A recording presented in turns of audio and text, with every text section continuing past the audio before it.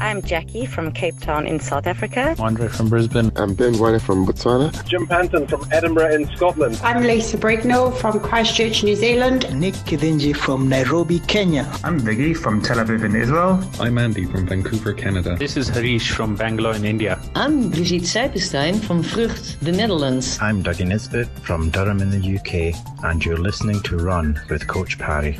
Welcome back to yet another edition of Run with Coach Parry. I'm Brad Brown, and it's awesome to have you with us once again. Thank you so much for downloading and listening to this podcast. You have no idea how much myself and Lindsay and the rest of our team really appreciate it. We know you're busy and your time is valuable, and for you to spend a little bit of time with us each week is amazing. So we never take it for granted, and we really do appreciate you massively. Coming up on today's show, our guest, it's another one of those fly-on-the-wall coaching calls, but our guest has got a pretty cool life, I think. It probably sounds a lot more glamorous to us than it does to him. But imagine living on a yacht. And I'm talking like luxury yachts. Imagine living on a yacht, sailing around the world, getting to see different places.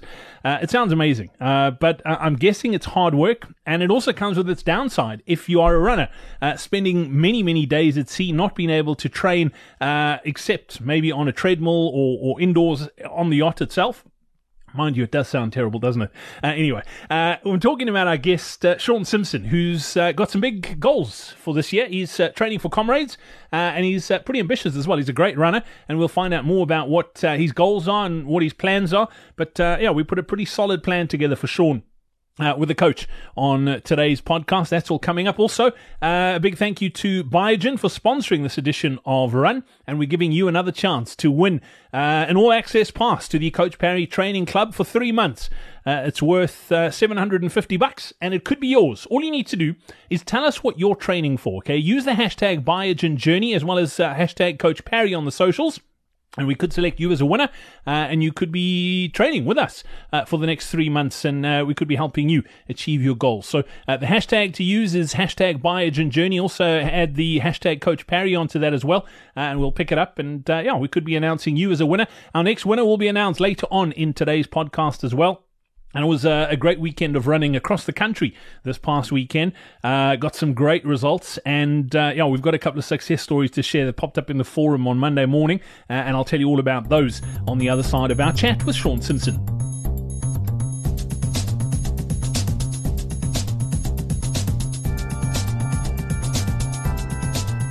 Lindsay, how's it? Welcome back. Very good, very good. Thank you. Nice to touch base once again. And we've got our next guest on the podcast as well. He's one of the members of the Coach Parry online community and training platform, Shaun Simpson. Shaun, welcome onto the podcast. Thanks very much for having me, Brad. Going, Lindsay? How's it? Good. Shaun, I'm going to dig into what you're up to sort of training-wise and what you need help with in a second. But man alive, you are living the life, mate. I know it sounds probably a lot more glamorous than what it is. It's I'm sure there's a lot of hard work that goes into it. But as we speak now, you're based in Italy, and for the last number of years, you've been working on super yachts and traveling the world. Yeah, it's been a long 7 years of traveling around the world. Actually, at the moment, I'm just back home for a couple of weeks for my annual leave, but I'm going to be heading back in the next week back to Italy and Imperia. I've kind of been based all around the world for the last 7 years. It's taken me to Australia, been in the States, I've been in the Maldives, based in Turkey. So but nothing really settled, but all over the place, which has been a good way to run different races around the world. Yeah, I guess, I mean, it comes with different challenges, and that's what we'll talk about now. One of them being you're all over the show, and a lot of times you're on sea, so it's just not practical to run. But you've been able to have some amazing experiences. You've run some incredible races around the world. Yeah, it's been great. I mean, once I started running marathons, I actually set a goal to try and run the 6 majors. Which every year gets harder and harder. You know, you got to kind of plan your year way ahead in advance to actually get into these races. You know, I'm entering races. The other day I entered for New York, and that's already a year out.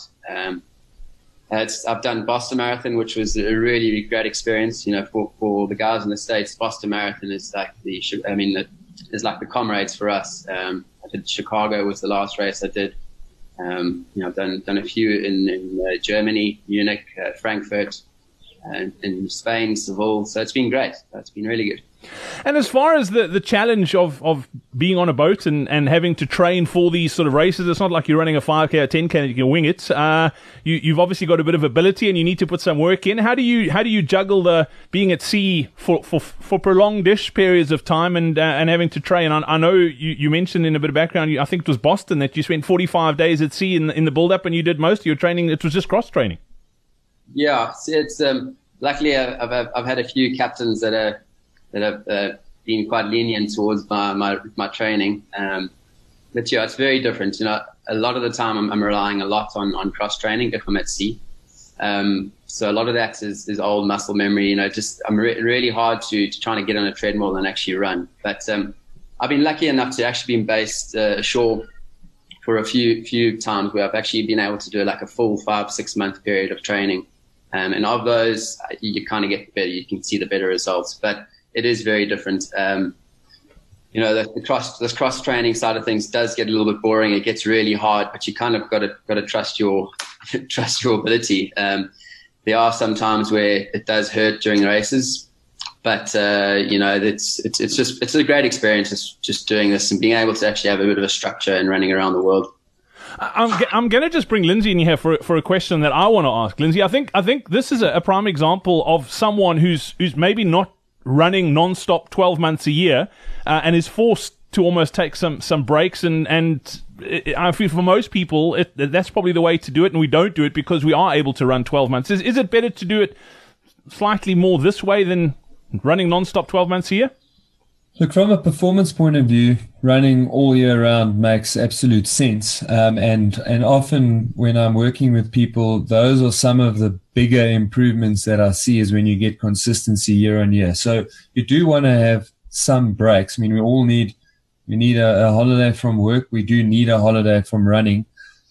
But typically those are 14 to 21 days at most. And I think in Sean's case, although it's not ideal that he can't get that year-round consistency, I think the one place where he still does have a bit of an advantage is that he's always active. I mean, if you're crewing on a yacht, I mean, you've got to work bloody hard all the time, and he's getting some opportunities to do some cross training. Which actually one of my questions was, I was interested, what is that cross training? Do you try and keep up by swimming next to the boat, or use the word super yacht? So is there a bike on there? Or I was more interested in what it is. But I think the most important thing here is that you probably don't come off quite the same base as someone else who did nothing for 45 days. And even if you weren't able to cross train, I suspect there's a lot of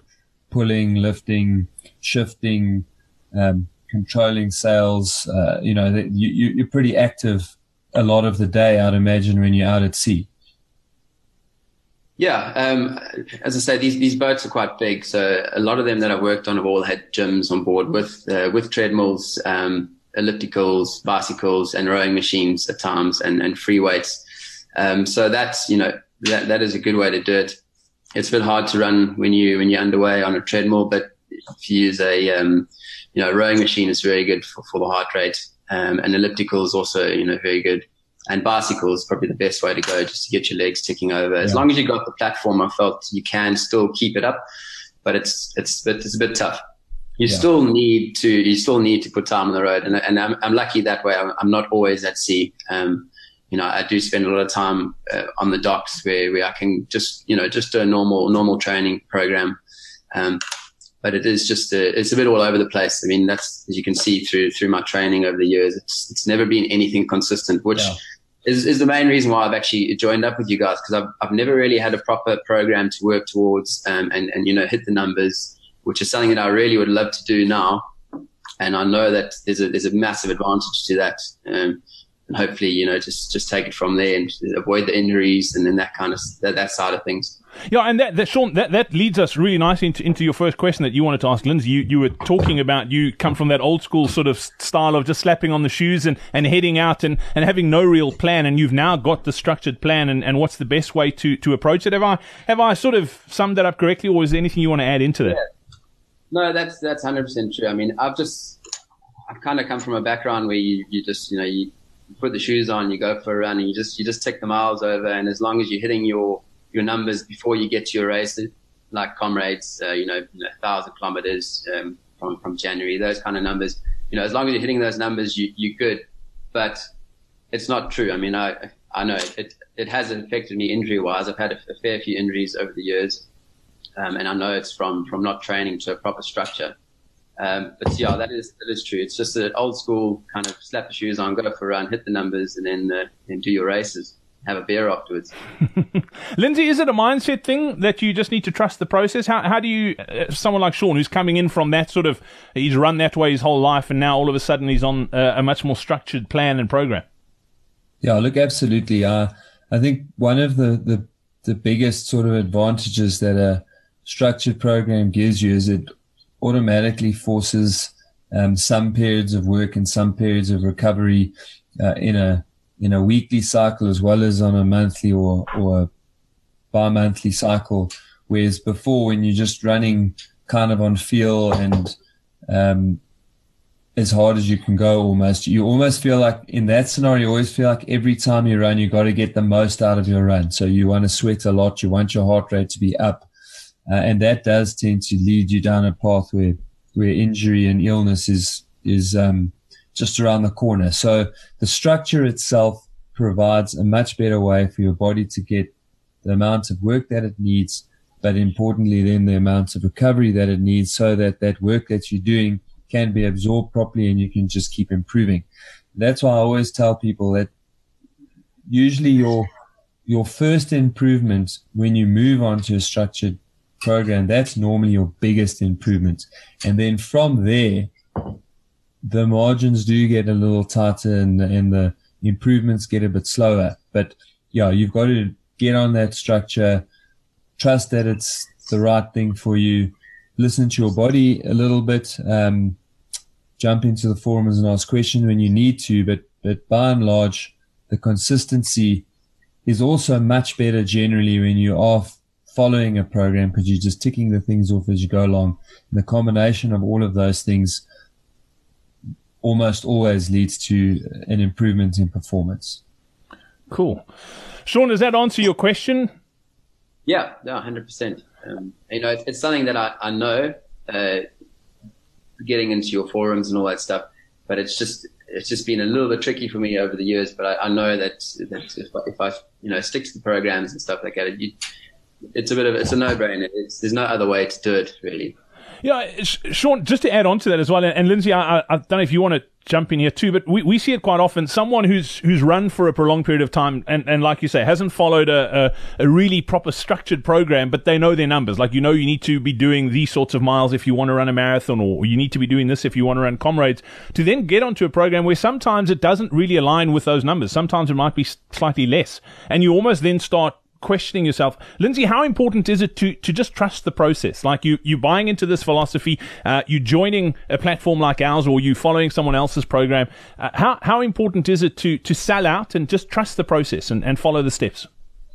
Look, we've actually had this discussion a few times over the years, Brad, and although the consequences may not be as important, it's much like going to see a doctor. If you have lost faith in the doctor or don't want to hear the advice of the doctor, it's really time to find a new doctor, because you're not going to get healthy if you don't do what the doctor's asking of you, or secondly, just don't believe that it's going to work. So you really do need to. And again, the most common mistake is that people run too hard. And so therefore that is the most common observation we always get is, do I really need to slow down this much? And the answer is yes. If you really want to improve, then yes, you have to. Sean, you had a couple other questions for Lindsay as well. I'm going to throw the ball into your court, and we've got some time. Let's smash them out. Yeah, sure. Just one that I want to ask Lindsay. So I ran Comrades last year, and Comrades Downwind, which was my first Comrades. Any advice for myself and guys that are coming back, to do it back to back, whether or just coming back to do the up run? what in terms of the difference between the down and the up, what's your biggest advice you could give for someone coming back to do the up who's kind of got it fresh in the memory from the down run? So, look, they are similar in certain small ways, in that the first third of both the up and the down are the hardest in terms of profile. But they are very different in terms of the type of damage that gets done in that second third in particular. So on the up run, it's pretty hard. There's lots of climbing, and from Fields Hill to Hillcrest is extremely hard on the body in terms of it's more of a slow poison in that you're just losing energy, losing strength, legs and quads get tighter and tighter. And so that's the difficult part of doing the race. Whereas on the down run, that same stretch of road is where your quads get hammered, so that when you get to Pine Town, if you haven't looked after your quads, then, your legs are sore and jelly and they're very hard to use. So you need to be extremely conservative in both of them. You will experience far less pain in the up run. And if you can manage those hills and do quite a lot of run walking on those hills and not be too panicky about the time that you go through 60 Ks in, because after halfway, you've still got a rather nasty climb. But if you can get over in Chunga, get yourself to 60 Ks, then for the next 20 plus kilometers on the up run is really the nicest running. Like, you've got these long, gradual downs that you want to take advantage of. So you need the same mindset in terms of, I'm going to hold back for as long as possible, but you're not going to experience the same, like, really sore, deep pain in the muscles that you do on the down run, unless you completely traumatize them going up Fields Hill. And that's really for me on the up run, that's the most dangerous part right there, because if you do that way too hard and then go up Botha's Hill and you've now completely fatigued your legs, that long drop into halfway, the troubles already start there on the up run. And so, yeah, I think that's the best advice I can give you, is to hold back, but understand it's a different kind of holding back to the down run. And on the hills that really hurt, just do lots of walking. I mean, I'd almost like run 3 minutes, walk a minute, run 3 minutes, walk a minute, and really just protect your legs all the way up. Yeah. Well, Sean, you were also asking about the last 30 Ks. How do you get your head around and prepare yourself physically to run okay in those last 30 Ks? And I think that follows on from what Lindsay's saying, is it's the last 30 Ks in the up run, once you get to the top of Nchanga, that if you're still feeling good, you can make up a ton of time. Yeah, I mean, that is exactly what I'm saying. Having said that, I still feel with comrades in particular, you've got to almost shore yourself up mentally to know that it is going to be hard. I am going to be struggling a little bit, but I'm going to reward myself in the following way. So then I come up with strategies where I'm going to say, after 10 kilometers, I'm going to reward myself with a 1 minute walk, or I'm going to reward myself with a particular product. Maybe somebody's waiting there for you on the side of the road, or it's a cream soda. But you kind of tell yourself in those last 30 Ks, right, I'm going to break this down into 5 or 8 or 10K chunks. And at the end of each of those chunks, I'm going to get a walk and whatever the reward is that you've got for yourself. Cool. Sean, next question. This is just an altitude question, just for training. Because when I go back to Italy now, I've got the opportunity to kind of go in the mountains, but it's only for the weekends. Lindsay, with regards to training at altitude, I know it's preferred to do it at long periods of time to actually reap the rewards. But if you do have those short little times where you can go train in the mountains altitude, what would you say is the best way to go about it to actually get the most out of your slight little bit of training you can do? Is it high intensity, or is it your long run? So your body will definitely respond to whatever stimulus it gets. So even if it's only 2 or 3 days at a time, there will obviously be a response from your body, and it's going to produce more red blood cells and so on. So it will always be worth it. However, the intensity will be important, and the lower the intensity that you run at, I think you'd get much more benefit out of doing long, slow stuff than very hard. It'll be very difficult to do the short, hard stuff. You won't be able to breathe. You can't get up to the intensity that you need to get to. But the low heart rate, low aerobic type of work, that is what we would do when you went up to altitude to adapt, because it is much better. So that's exactly the way that I would do it with the short-term stimulation. Cool. Sean, from an altitude perspective, how high would that be if you were training in Italy? Probably 2,000 plus. Okay.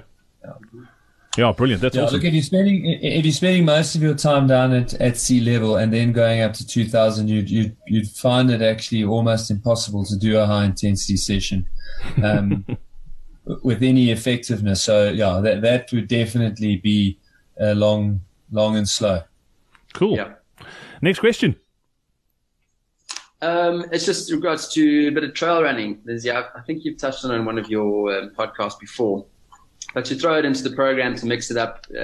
You're a big fan of that. It's just being able to kind of, if you're going through your program, chuck in a bit of trail running. I know you don't really hit the same kind of numbers at times, but just to put it in there to mix it up. What is your thoughts on that? Look, I've always enjoyed trail running, and I think it's a great variety of training. It does make you strong, even though the going might be a little tougher and slower. Those very hard climbs, which are quite often associated with trail running, as well as the downs, they definitely bring a real positive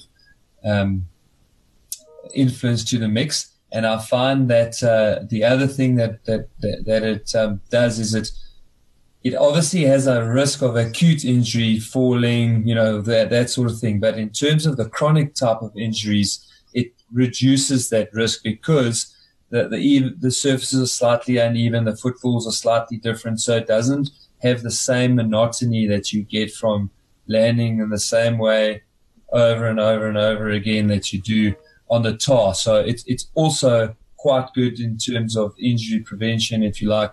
Obviously, you've got to be a little bit careful and accept that there is risk in tearing down a mountain, that something could go wrong. Lindsay, your program's obviously time-based, so if you're adding a trail session in, would you do it the same time-wise? I know you mentioned like some of them are quite a bit harder. Distance is difficult because it could take you a lot longer on trails, but if you're doing it by time, do you just, if you want to do a trail run, it's the same amount of time on that session? If you're running on trail a lot, so you're going to get out there regularly running a trail once or twice a week, then I would probably adjust the time slightly, and obviously I've adjusted up so that I'm still getting the kilometers. I know the focus isn't so much on kilometers, but we do want to make sure we don't short ourselves. But if it's going to be once every 2 or 3 weeks, I'll just run the time that's on the program, and you're really not going to miss out on much by doing that. Cool. Sean, another question? I think I'm actually running out. You sorted. Cool. Figure at the top of my head. No, it's all good. Sean, what's the goal for Comrades 2019? So I'm coming off a 8:28 down. Goal, to be honest, is to try and have a injury-free training. If I can do that, I'd like to run another good, solid bull run. The goals, I would love to run a silver one day, but it's just being able to set the time aside and actually stick to a program and run it. That's where, that silver is, I've got so much respect for those guys that run that time, who are working a full-time job and still running a silver is a lot of commitment. I would love to do it, but I just don't think I've got the actual structure in my training yet to get to that. But yeah, a good bull run I'll be very happy with that again, and then injury free training. And this is number 2, right? This will be number 2. Yeah, I'll be back to back. Yeah, I was going to say, you know what they say, comrades runners can't count. 2's halfway to 10. So once you've done that second one, we've sucked you in good and proper. Oh, no. Well, my dad's done 14, so you can see where I get it. I love it. Lindsay, just touching on that, I mean, what does it take for someone who's run an 8:28 Comrades on debut? I mean, Sean's obviously a great runner, and there's definitely potential there, but what would it take to take an hour off that time to run a silver? Look, probably consistency. I mean, that really is it. I suspect, depending on how the time works out now on the boats, just being a little bit more consistent and being on a good structure, I suspect there's a good chance that he will improve to quite close to 8 hours. And from there, it boils down to being able to create enough time. I mean, the one thing about a silver, and there's some hell of a good runners that never get down to it, because it really does take a good 10 to 12 weeks of extreme commitment, that, being on a boat, even when in the docks, I'm not sure that would be possible. But, the other side of the coin is that there's plenty of time. You can run a silver in 8, 9, even 10 years time. So for now, it would just be about getting some basic blocks in place, trying to get as consistent as you can around the work situation, and then chipping away until you get under 8 hours. And once you're under 8 hours, then it becomes about really finding those 12 weeks where you can train and be super committed, and then really refining race day strategy and nailing it on the day. There you go.